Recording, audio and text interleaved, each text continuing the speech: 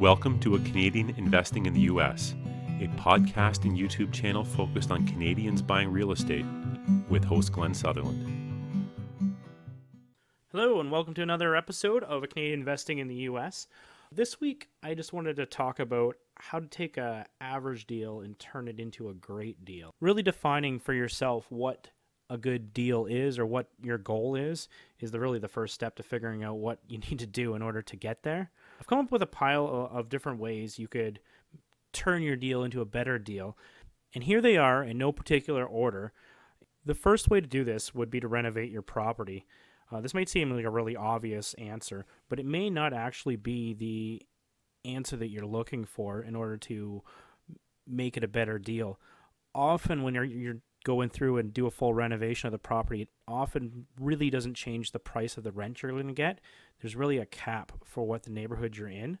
If your goal is just to get a higher cash flow, one way you may be able to do it is just by finding different financing for your property and using an interest-only method.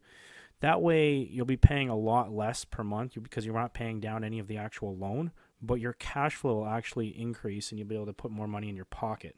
Another way you can do this is to renegotiate your taxes. If you have a property that you've held for a long period of time, you may be getting to the end of the depreciation cycle. If you get a property that doesn't have a lot of depreciation left, you may just want to swap it for a property that does have the ability to keep depreciating. In Canada, if you want to do this, you're going to pay capital gains, but in the States, there's a thing called 1031 exchange where you can swap the property for another property of like, as long as it's more expensive, and you go through a 1031 exchange company. If you can get over the idea that if someone's willing to rent a property for, say, $1,500 a month, they'd probably be willing to buy the property and make payments of $1,500 a month. What's interesting about this is if you think about it, if you subtract off the property taxes that you're actually paying, if you put your properties into a mortgage calculator and did the whole process backwards, so you know what the final number of what they have per month, and you subtract off the property taxes and you subtract off the insurance, and then to come up with what the price of the house actually is based on an interest rate that's comparable for the market, you'll find that the property would sell for much higher than you actually purchased it for, which may be a way to get out of the property and actually get the money come out of the property slowly to minimize capital gains. Another way to add value to the property may be to rent a garage. Another obvious one would be to renovate the basement into a separate unit. These permits are getting easier to get, but it's a lot of work to do the actual renovation. I know you can go and sub it out and get someone to do it all, but that really will cut into your profit margin.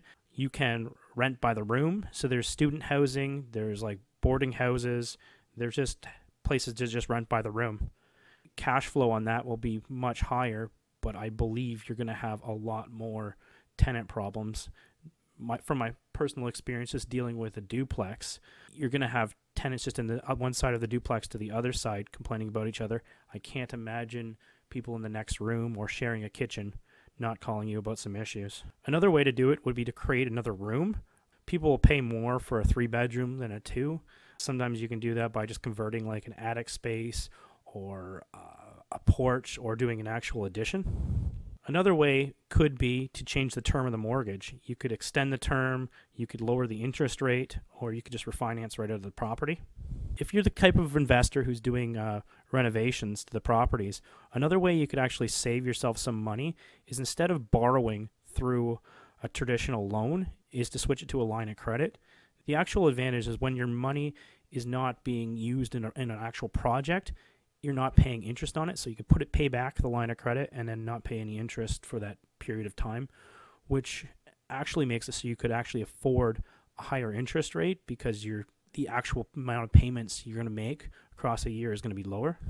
Another option you could try would be to pay off the mortgage. You could rejig your portfolio.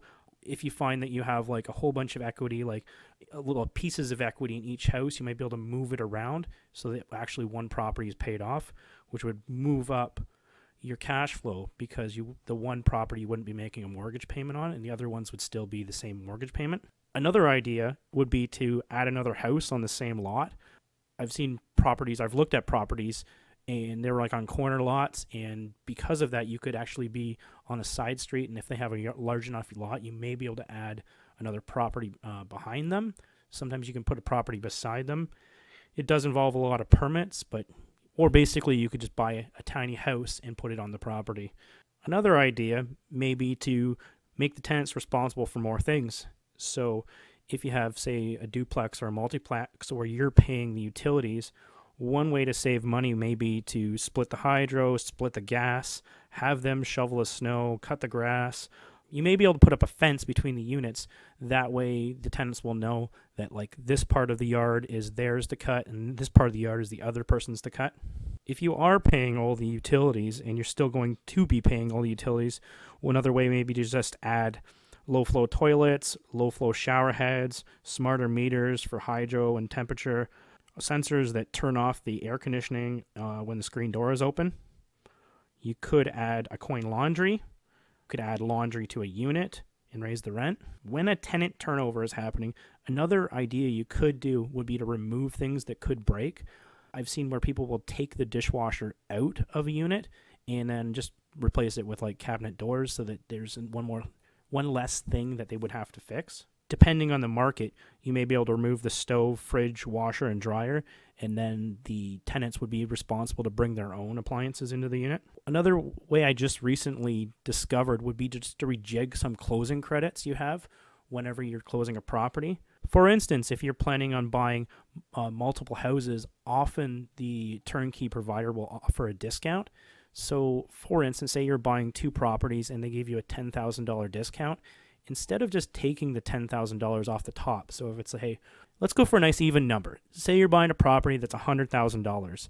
So instead of taking $5,000 off of each property and making them each $95,000 and then calculating your mortgage and everything else after that based on that number, instead pay them for the $100,000 or start with that at the top, work through, figure out the mortgage, figure out everything, and at the very bottom, put the $5,000 closing credit in. What that does is if you were responsible for 20% of the mortgage, by putting the $5,000 at the bottom of the closing credit, you're actually responsible for $15,000, which would be 15% down. So it's just an easy way to put more leverage on the property. Anyway, thanks for your time, guys. That's my quick list of some ways. If you're watching this on YouTube, please go ahead and add your own little comments on what other ideas you've come up with. Thanks. Bye.